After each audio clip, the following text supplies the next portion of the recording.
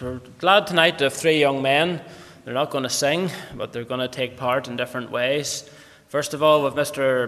Ryan Malone here from our Carryduff Church, and he's going to read the scriptures to us. And then we have David Crawford from Carryduff. He's going to give a short word of testimony, and also David Orr, and he's going to bring a short report on a missionary trip he was on to the Philippines. So Ryan and David, first of all, come on ahead, please. Scripture's taken from Psalm 46. God is our refuge and strength, a very present help in trouble. Therefore will not we fear, though the earth be removed, and though the mountains be carried in the midst of the sea, though the waters thereof roar and be troubled, though the mountains shake with the swelling thereof. Selah. There's a river, the streams whereof mountains make glad the city of God, the holy place of the tabernacles of the Most High. God is in the midst of her, she shall not be moved. God will help her, and that right early. The heathen raged, the kingdoms were moved. He uttered his voice, the earth melted. The Lord of hosts is with us. The God of Jacob is our refuge. Selah. Come, behold the works of the Lord, what desolations he hath made in the earth. He maketh wars to cease unto the end of the earth. He breaketh the bow and cutteth the spear in sunder. He burneth the chariot in the fire. Be still and know that I am God. I will be exalted among the heathen. I will be exalted in the earth. The Lord of hosts is with us. The God of Jacob is our refuge. Selah. Thank you.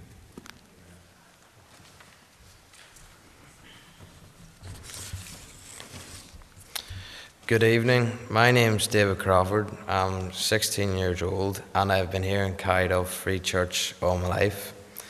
If you have your Bibles with you, can you turn with me to Matthew chapter 16, verse 19.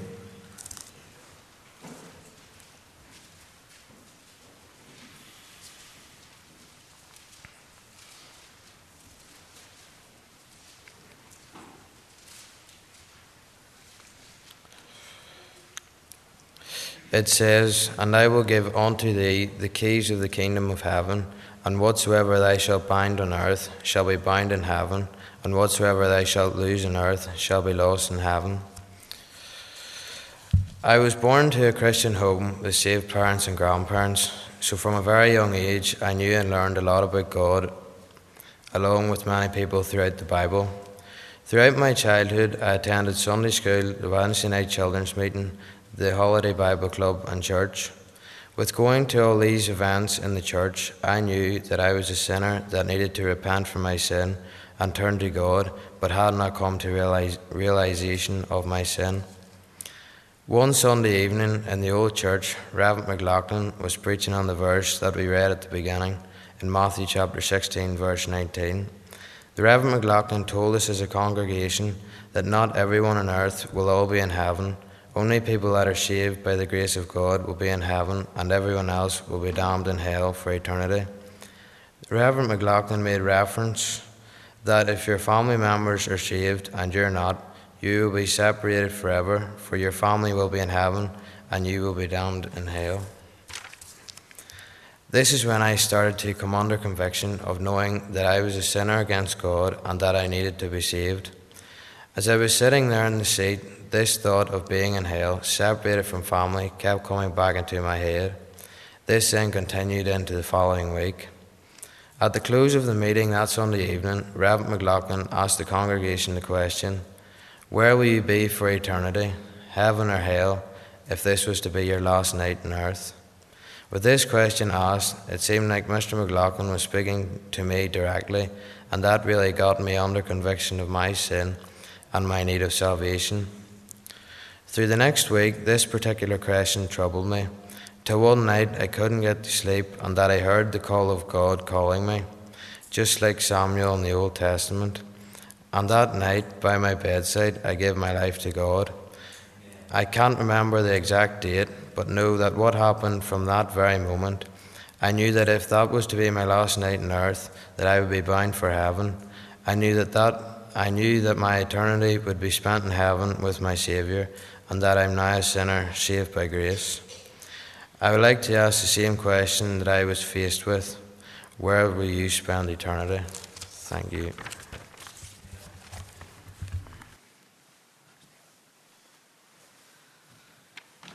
Thanks, David. Just before I show these slides, I just want to read 2 verses to you. You don't need to turn them up. The first one is from Job chapter 9 and verse 11. It was a verse that God used to challenge me about this particular mission trip. And it says, "Lo, he goeth by me, and I see him not. He passeth on also, but I perceive him not." The second verse I want to read to you is a verse that God gave me the night before we were leaving. And it's found in Leviticus 26, verse 6. "And I will give peace in the land, and ye shall lie down, and none shall make you afraid. And I will rid evil beasts out of the land, neither shall the sword go through your land." Amen. So in October of 2018, just past there was a group of 6 of us that went out on a mission trip to the Philippines to see Uncle Noel. Now, Uncle Noel, if you don't know him, he was involved in children's work on the Martyrs for a long time. And in the last 20 years or so, he moved out to the Philippines to start a work of God there.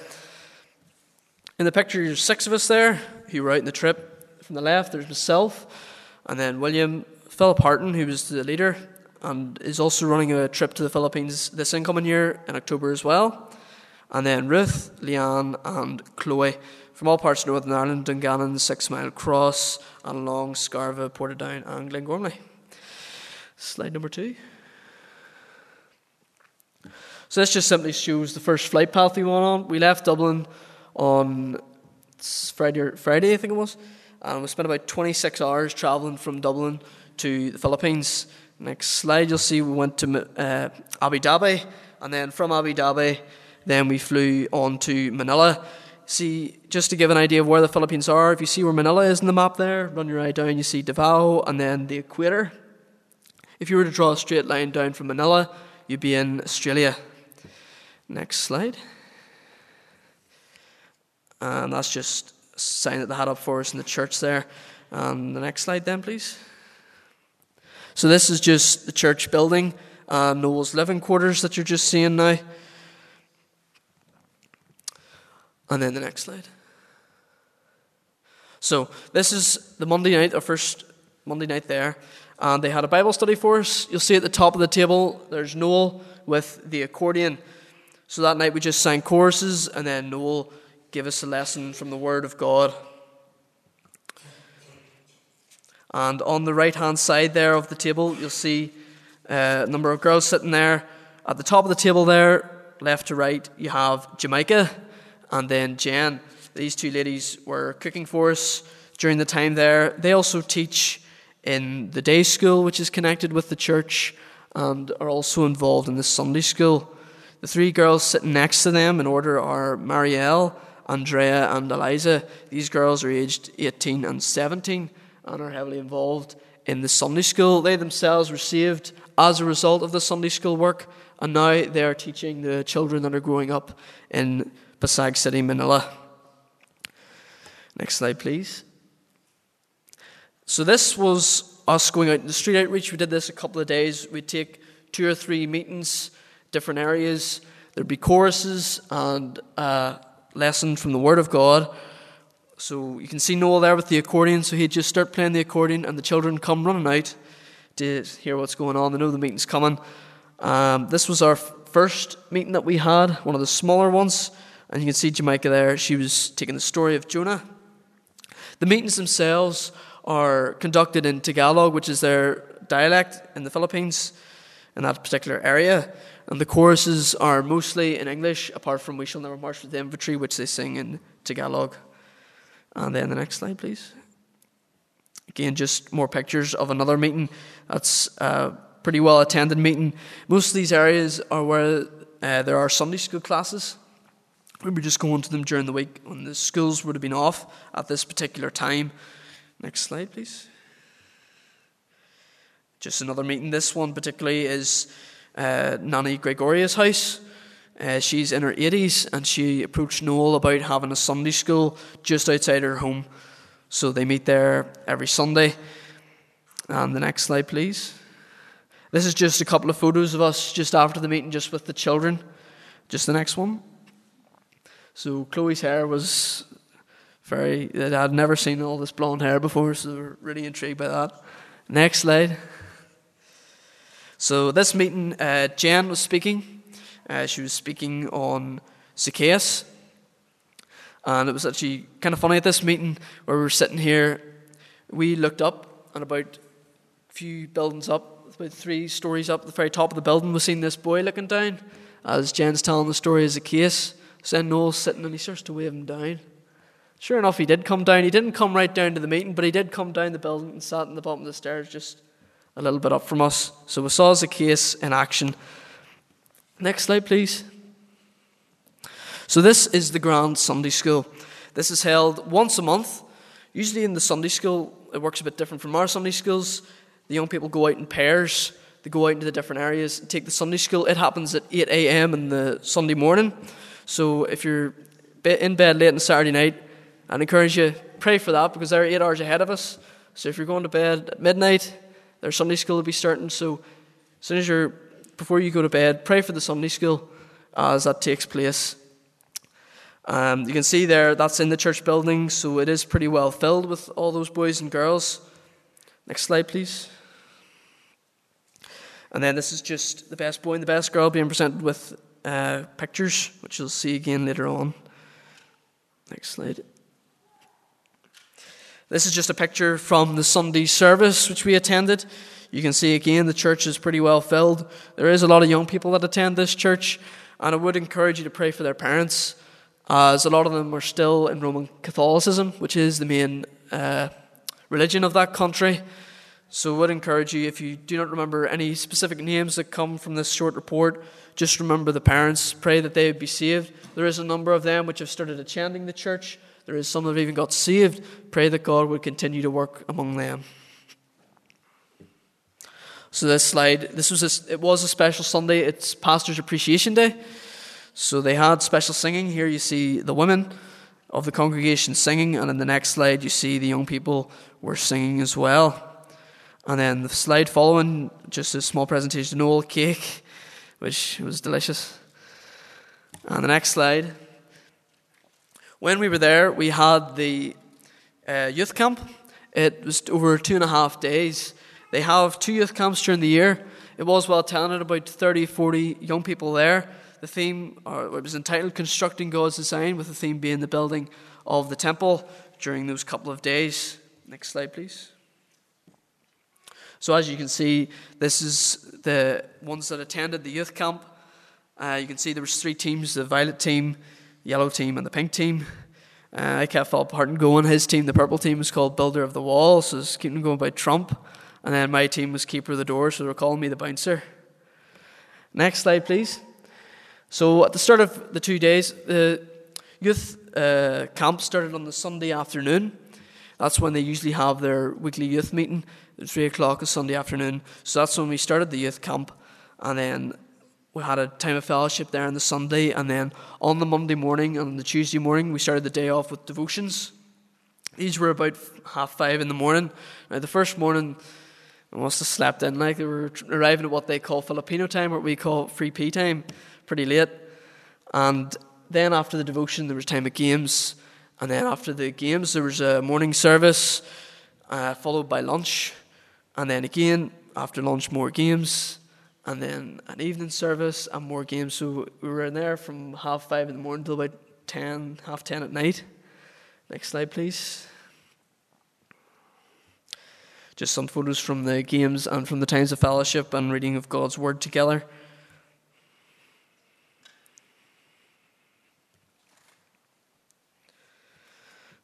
And then the next slide, please. So here you can see the pictures. These were made by our team that were out there. boys were cutting the wood, and then the girls got the pictures ready and laminated, and then helped us with the sanding and putting the pins in. And then these picture frames are going to be for the boys and girls that attended Sunday school. 2 of them were given out earlier, as we saw, at the Grand Sunday School, which they held. And the next slide, please. So just as we get towards the end of these slides, I just want to let you see some of the young people that were out there when we were there and are still there. And from the left here, you see Carlos, and then again Eliza and Andrea. These 3 are involved in the Sunday school, again 16, 17, 18 years of age. And then we have Christine and Shan, 13, 14 years of age. And then next we have Ray. He's the same age as himself. So I had a nice wee ride in the back of his bike. And we roads. We were going around hardware shops. We were actually looking for goggles because of the saw that Phil was using. And you can probably guess we didn't find any goggles. They don't use them out there. The next slide. So this, from left to right, is Jamaica, then Jen and Jenny Rose. The 2 girls on the ends are sisters, and they were saved through the Sunday school and now teaching themselves.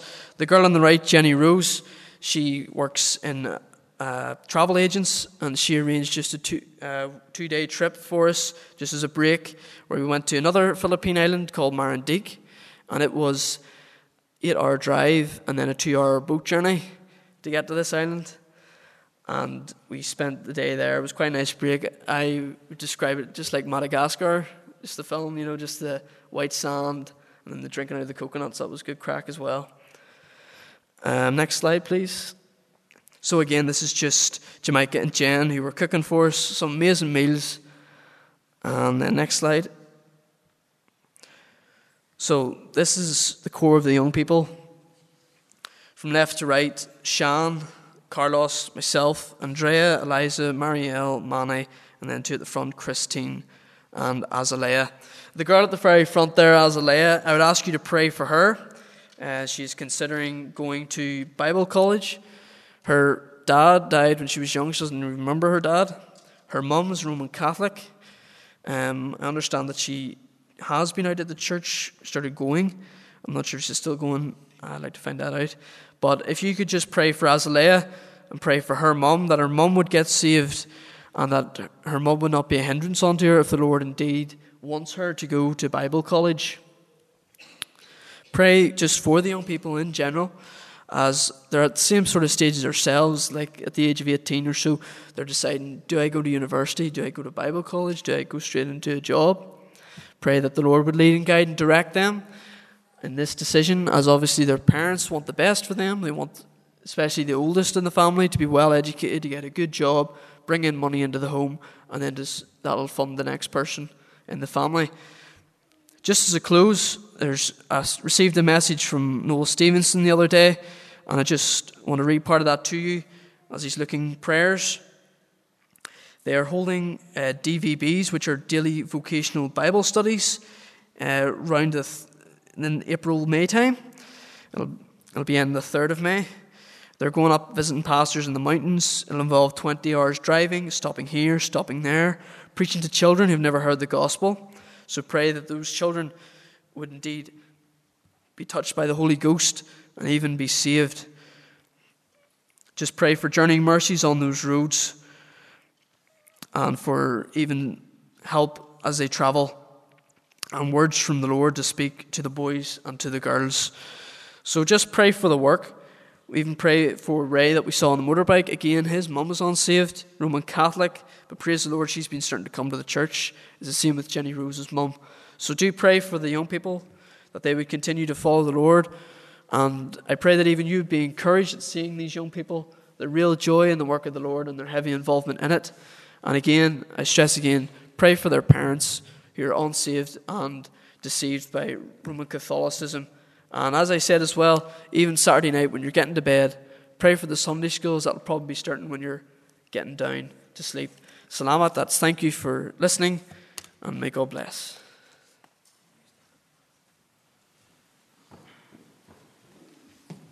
I'd like to thank Ryan very much for reading God's Word to us, first of all. We really appreciate that, Ryan. And for David Crawford for giving a word of testimony, a great word of testimony, not just a soul saved from sin, and that is tremendous, but a life saved from sin.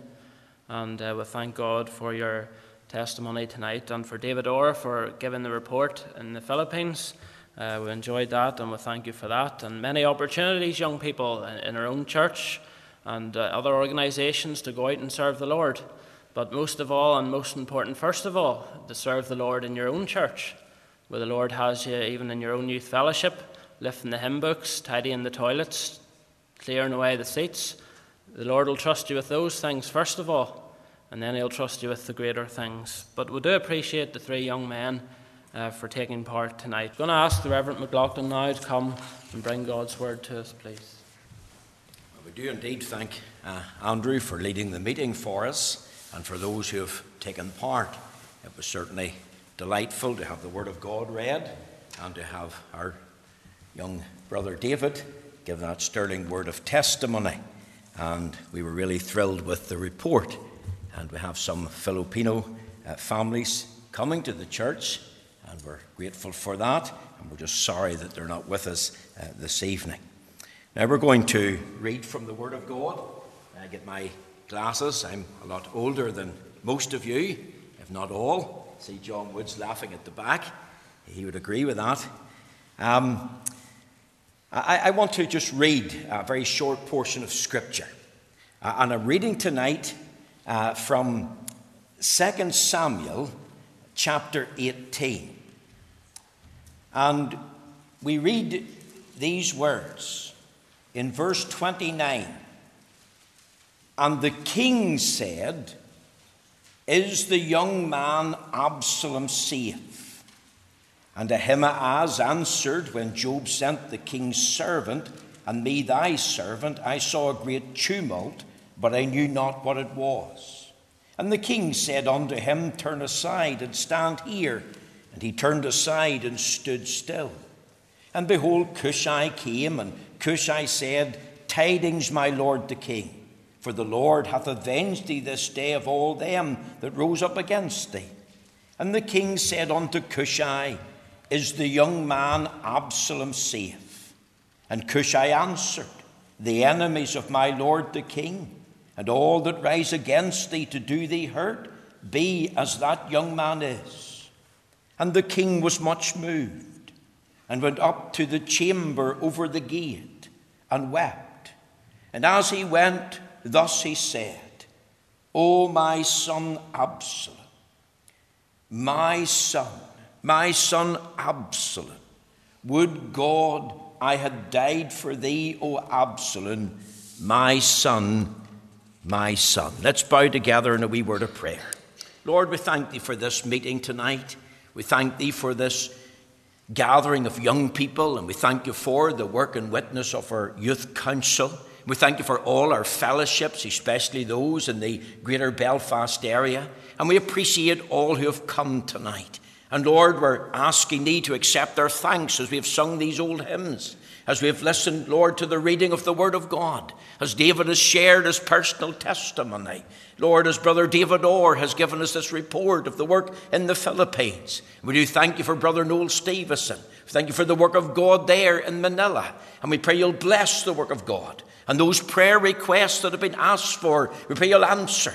And Lord, you'll save mummies, and Lord, you'll save brothers and sisters, and you'll save many more, even through the preaching of the Word of God. Bless the Sunday school. Bless every attempted outreach. And Lord, do remember the work of our own council, especially that gospel tent mission in September. And remember all the outreach that are planned, whether it's in Liverpool or in Liberia or Limavady. We commit it to thee and those teams that will go. And we pray thy help and thy blessing to be upon them. Now, Lord, as we come to a close at this meeting, we commit it to thee. We pray you'll shut us further in with thyself. Draw near, bring every distraction, bring every thought, Lord, into captivity to thyself. Cleanse and cover us now in the precious blood, and pour out thy Spirit, and let thy word of free course, and all who hear it, not only here tonight, but those on the internet, Lord, use thy word, we pray, for thy glory. Lord, answer tonight. Undertake, we ask, and help me to be a faithful signpost to Christ. Therefore, cleanse me in the blood, and come and quicken me, and fill me with thy Holy Spirit, and use thy word to speak to young men, young ladies, and all of us this evening, even the children that are present. Lord, of mercy we pray, for we ask this tonight for Jesus' sake. Amen. Amen. Now, my text tonight is taken from 2 Samuel chapter 18, verse 29. And it asks the question, and the king said, is the young man Absalom safe? And my theme tonight is this: is the young man safe, or are you safe? Now, this question was asked twice by King David to two men who brought him news of the battle. Sometime earlier, one of David's sons by the name of Absalom had thrown caution to the wind and attempted a planned coup to seize his father's throne and control of the land of Israel. Absalom had pronounced himself to be king in Hebron. David, of course, had to flee the capital. He himself wasn't involved in the battle that followed. His army was divided into three groups, one under Joab, one under the control of Abishai, Joab's nephew, and a third under the control of a man called Ittai. Specific instruction was given by David to each of his generals. Listen to what he says in 2 Samuel chapter 18 and in the verse 5. And the king commanded Joab, Abishai, and Ittai, saying, deal gently for my sake with the young man, even with Absalom. And all the people heard when the king gave all the captains charge concerning Absalom. You see, these three generals were told, deal kindly with the young man for my sake. Absalom at this time had rallied 20,000 men under his command. The battle was set in array in the wood of Ephraim. And here's the battle now drawing to a close. It was over, but there's a dreadful calamitous scene unfolding. 20,000 choice men lie dead. Many thousands have been slain by the sword, and even more were devoured by the wood and the rough terrain. The rebellion had been put down. Runners were dispatched to bring news to the king. The rebellion is over. The threat is lifted.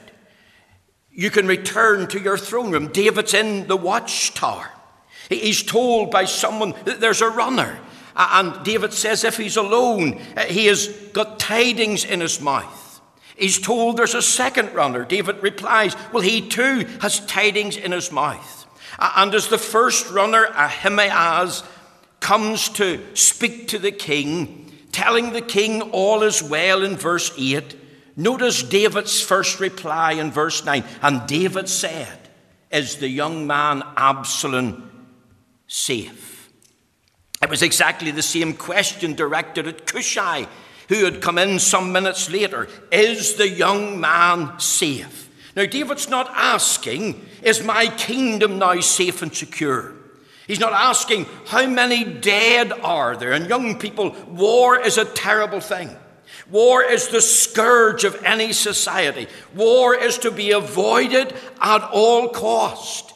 He's not asking how many are casualties, traumatized with serious wounds. He's not asking, are my three generals safe and well? He's not even asking, well, how much does this cost the treasury of my government? He only had one thing in his mind, one concern. Now listen to me carefully, young people. Here it was. Is the young man safe? David had a concern for the physical, the mental, the emotional and spiritual and eternal well-being of young Absalom. And he cries out twice, is the young man safe? I want to ask tonight, are you safe? Because we have a concern for your physical, mental, emotional, and spiritual and eternal well-being. And when I ask that tonight, I'm asking, are you saved? Are you in Christ? Are you born again of the Spirit? Are you walking in fellowship with Christ? Are you in Christ? Are you living for Christ with a strong burning desire? Are you living for Christ through the grace and strength of Christ so that one day you go to be with him? You see, that's our concern. Are you saved tonight? And you know, the sad reality is that many young people, not only in our churches and our young people's fellowships, but right throughout our communities and in our country, are not. That is, they're not safe in a physical, in a mental, in an emotional, in a spiritual and eternal sense. So I want to leave with you for maybe 15, 20 minutes, if you lend me your ears, this question. Is the young man safe? And ladies, that includes you. I know this is International Women's Day, and I wouldn't want you to feel left out. And I said to the Lord this afternoon, who gave me this word, Lord, what about the young people? And he said, well, I've given you a word for them. I said, what about the ladies, the young girls? And he said, the word's applicable to them. So some other night you come back to this church and I'd preach a message that's more applicable maybe to you young ladies. But I want you to learn 3 things, maybe 4 tonight. This is a fitting question. Is the young man safe? Now let's ask this. Why did David ask this question about Absalom? And I want to give you the answer. You see, Absalom's sin and rebellion had placed him in the greatest possible danger. He was in great danger because of the course that he had adopted. Absalom was branded a traitor. Absalom faced the full rigor of the judicial system of his day. The law condemned him. His treachery and rebellion had placed him in mortal and imminent danger of death. He could be slain on the spot. His conduct was sinful and immoral. Absalom, the moment he decided to be a traitor, to try and seize the throne, he was a marked man. Now, Absalom had many advantages. Think of the house that he was born into. It was the royal house. It was in the land of Israel, in the city of Jerusalem. This young man, Absalom, belonged to the best family in the land. His father was the king. He was the king's son. He was one of the king's sons. And his dad was a man after God's own heart. That's twice recorded in the Bible. Acts chapter 13. So think of King David. He was a man who was converted, a man who in his youth trusted the Lord, entered into a personal relationship with him by faith, a man who was committed to the cause of God for truth and righteousness, a man of conviction, a man of courage. Think of him, the story of the bear, the story of the lion, the story of killing Goliath. He was a man of compassion. He was a man who cared about the things of God. He worshipped God. He walked with God. He did a work for God. Remember the 150 Psalms, many of them Psalms of David. You think about his relationship to the Word of God. Oh, how I love thy law. Many prayers of David are recorded in the Bible. His attendance at the house of God. Here's Absalom, and he's growing up in the best house in the land. Born into the best family with a dad that has a heart for God. This man has a bright future. He's got a winsome personality. He's a man of physical beauty, young girls. You can read about that in 2 Samuel chapter 14, verse 5. He's a young man of promise and ability. But think of this. He turned his back on all these privileges. And in a spirit of treachery and rebellion, set his face against the very man who had brought him up. Set his face against his father. He wanted his father killed. Now, we have many young people in our land today, and God has given them privileges. And many young people in our fellowship have been born into a Christian home. They have a godly father and mother. And in that home, Christ is honoured, prayer is offered, the Bible is read and explained, love is displayed, sin is confessed. And all you know about the things of God, you've been taught from your mother's knee, from the lips of your father. And tonight I want to ask this: are you like Absalom, that you're throwing it all back in their face? And you see, we have many young people who have got this mindset of rebellion. I'll show you what I think of you and your God. And God is mocked. And they live as if they're no God. No accountability to him. No dependence upon him. They mock the day of God. How do I know that? Well, they're absent from the house of God on a Sunday. They mock the gospel, for they don't want to be saved and live for Christ. They mock their father and mother. They count them as fools. They despise them. They mock the Bible. Oh, it's just an ordinary book. It's a book that contains errors, Professor so-and-so says. You see, here's Absalom, and here's the course of life that he adopted. He set his face on a pathway of treachery and rebellion. And I want to ask tonight, have you decided to set your face on a course of rebellion? Decided that you're going to live in sin and live for yourself? And that no God is going to tell you what to do. No mother and father is going to tell you what to do. No preacher is going to tell you what to do. Well, I want to say tonight, Absalom placed himself in serious danger by living for sin and self. And if you set your face to live for sin and self, you will also place yourself in grave danger. He was in grave danger because of the companions he embraced. As Absalom plotted his rebellion, he surrounded himself with some of the worst kind of people and companions. In 2 Samuel chapter 15, verse 10, he sent spies throughout all the land, into all the towns and cities. And he told them, when you hear the sound of the trumpet in Hebron, I want you to shout this: Absalom reigneth in Hebron. According to 2 Samuel 15, verse 11, he took 200 men with him who didn't really know what was happening. They were the hired help. In verse 12 of the same chapter, he had a man called Ahithophel, a Gilonite, who was David's counselor. And it also tells us in the very same verse that the conspiracy was strong for Absalom. Now think of this man Ahithophel for a moment. One of David's most trusted advisors. So he turns against David. Do you know that the name Ahithophel means? Young people, it means a foolish brother. A brother of folly. If I could put it in colloquial terms, a slimy brother or a slithery brother. That's what it means. And it was to this man Ahithophel that Absalom turned to for advice. And his meaning of his name gives us a revelation of the kind of man he was. He was not a man to be trusted. And here's these spies sent into all the tribes and all the towns. 200 men who know really nothing following Absalom. They're probably paid to ask no questions. They have no idea what they're being led into. And here's Absalom, and he's ruined because of following bad advice. Absalom couldn't discern between right and wrong. He couldn't discern between truth and error.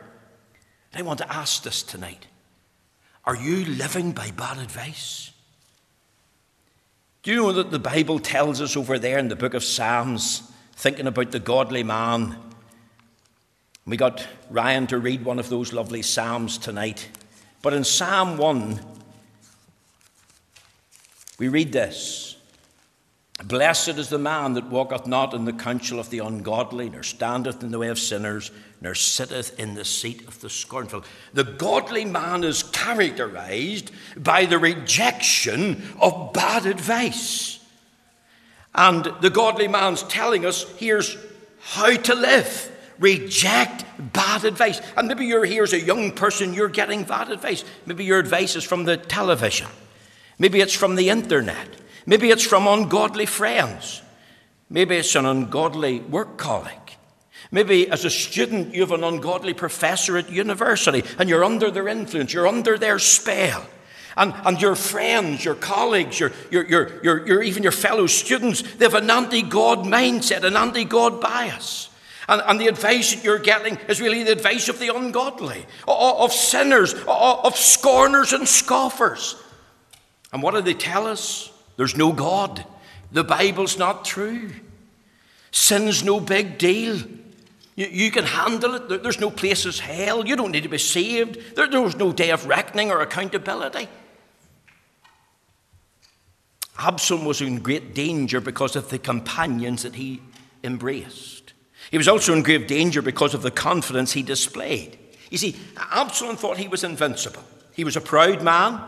He believed he could do as he pleased. He believed that all he attempted, that he was going to succeed. I'm untouchable.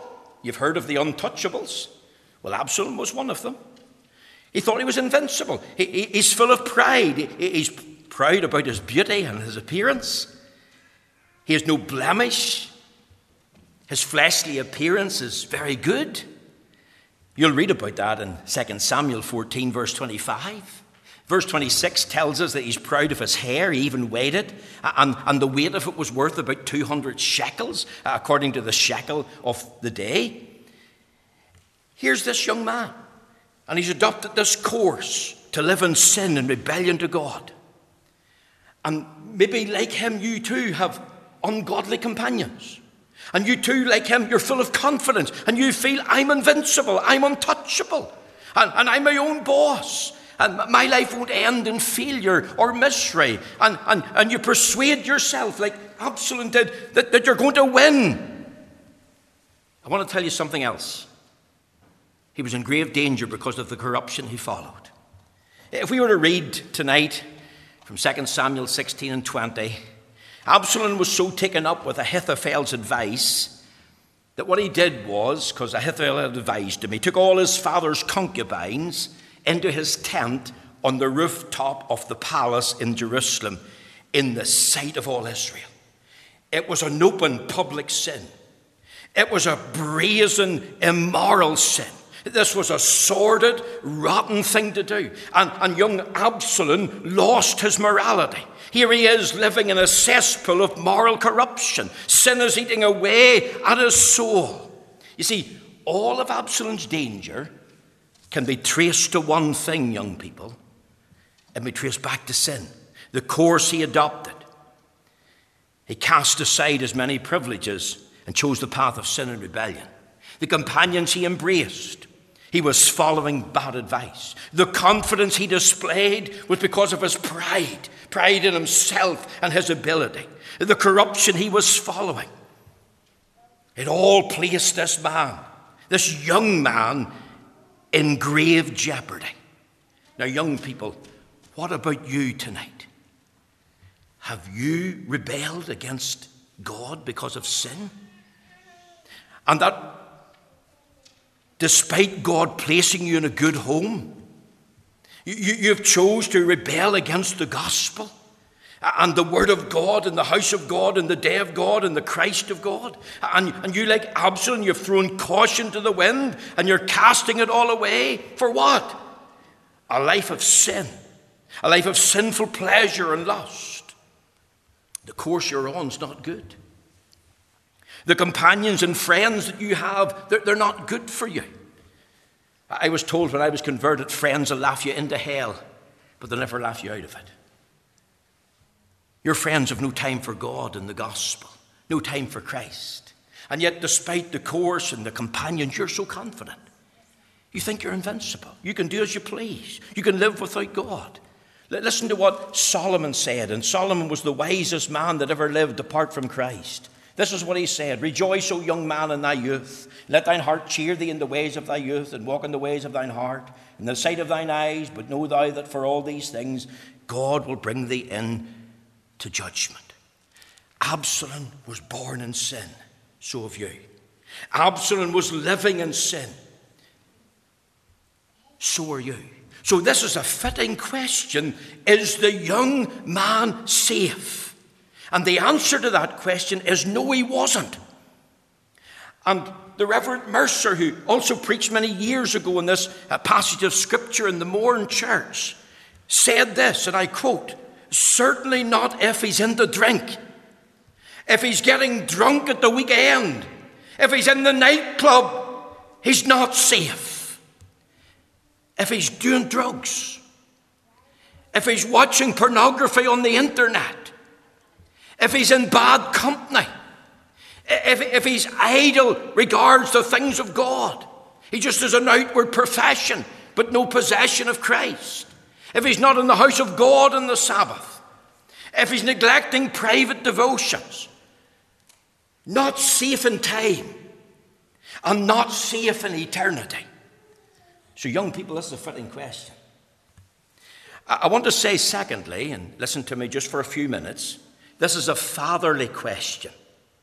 You see, when I read this question, I've read it twice, it's mentioned in the Bible, 2 Samuel chapter 18, verse 29, and it's also mentioned again in the verse 32, is the young man Absalom safe?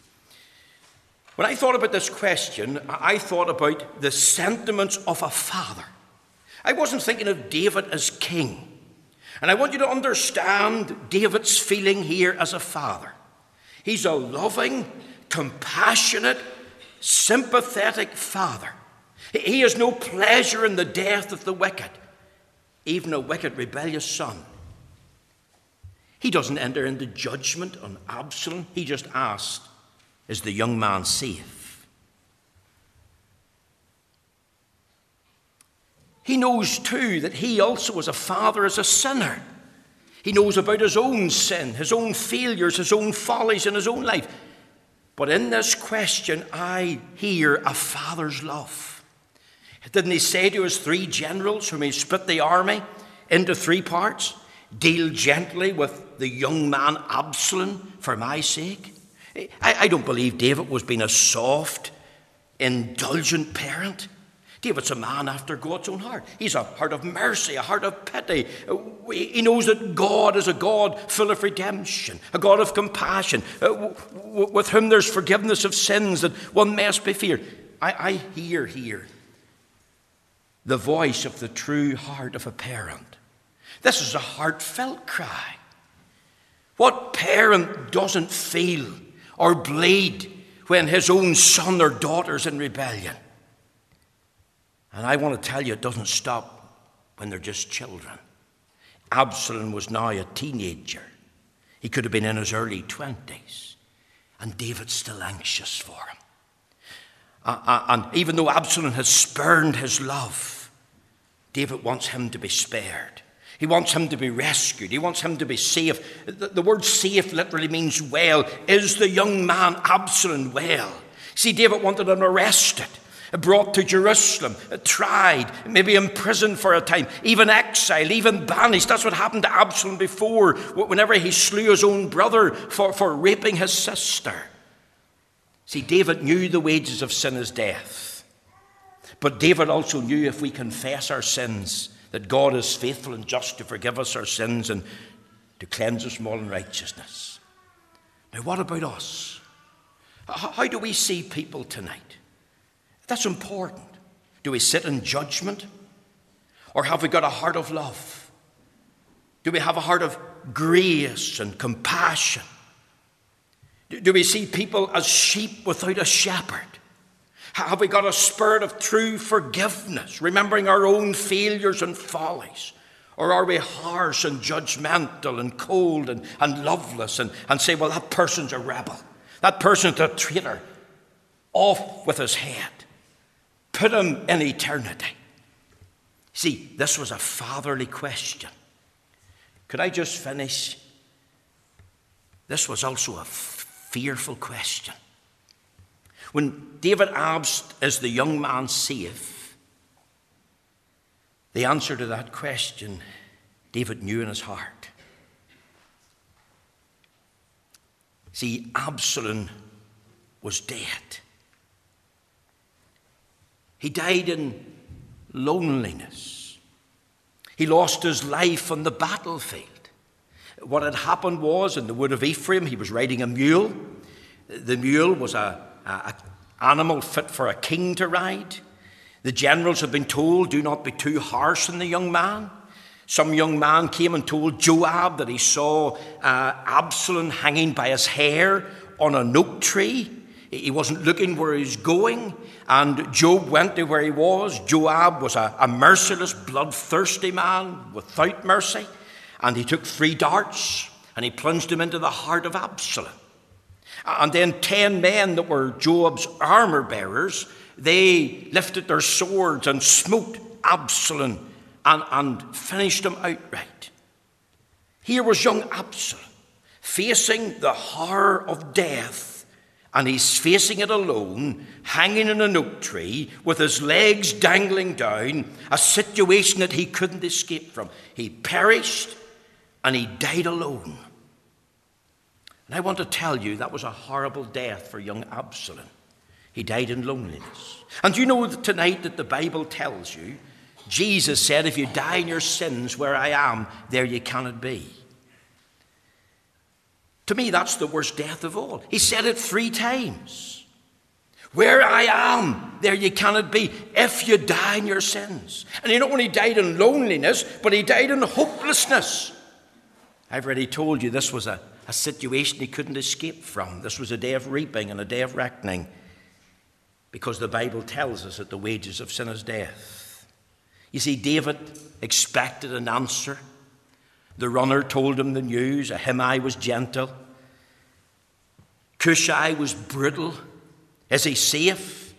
Notice what Cushai says. He says, the enemies of my lord the king and all that rise against thee to do thee hurt, be as that young man is. And what's David's response? How does he react? Look at verse 33. And the king was much moved and went up to the chamber over the gate and wept. And as he went, thus he said, O my son Absalom, my son Absalom, would God I died for thee, O Absalom, my son. Do you know what he was weeping over? He was weeping over a wasted life. I want to ask tonight, are you in Christ? Are you living for Christ? Are you living for Christ through the strength of Christ? That one day you have this aspiration to go to be with Christ. Absalom died in loneliness, but you don't have to die in loneliness. David's already given his testimony. And the Bible tells us, Psalm 23 verse 4, here's how those that are in Christ will die. Yea, though I walk through the valley of the shadow of death, I will fear no evil, for thou art with me. Thy rod and thy staff, they comfort me. In the valley of the shadow of death for the child of God, they're not alone. They're not dying in loneliness or hopelessness. Why? Because they're in Christ. The Bible says, blessed are the dead which die in the Lord. But you see, Absalom died and he wasted his life. A young man cut down in the prime. And how many young men in our country have died with a wasted life because of addiction to alcohol or addiction to drugs or driving recklessly in their car or doing something daft or stupid, as if they're cut off before their time. Absalom not only wasted his life, but Absalom lost his soul. We have no reading in the Bible that Absalom repented and cried to God for mercy. But you tonight have opportunity. You tonight can repent.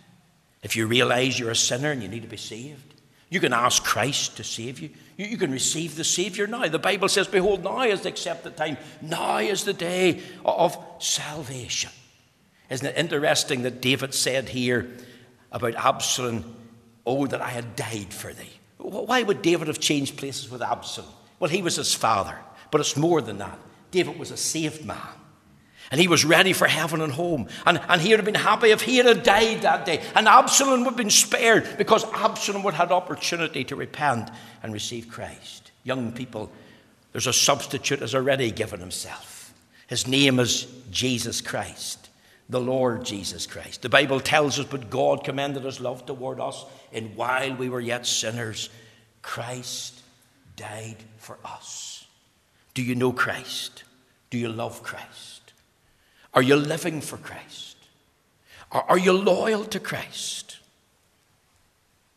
That's very important. I leave this question with you. Is the young man safe?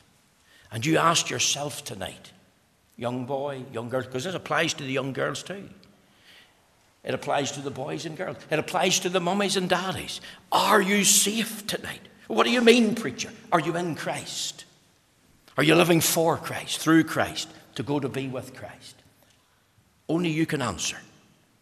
I leave that question with you. Is the young man safe? Are you safe? We're going to bow together in a wee word of prayer, and we're really delighted to have the fellowship with ministerial colleagues. And I'm going to ask our good brother, Gareth Wilson. He's going to lead us in prayer, and he'll also give thanks for the food. And because it's 9:25, we'll dispense with the closing hymn.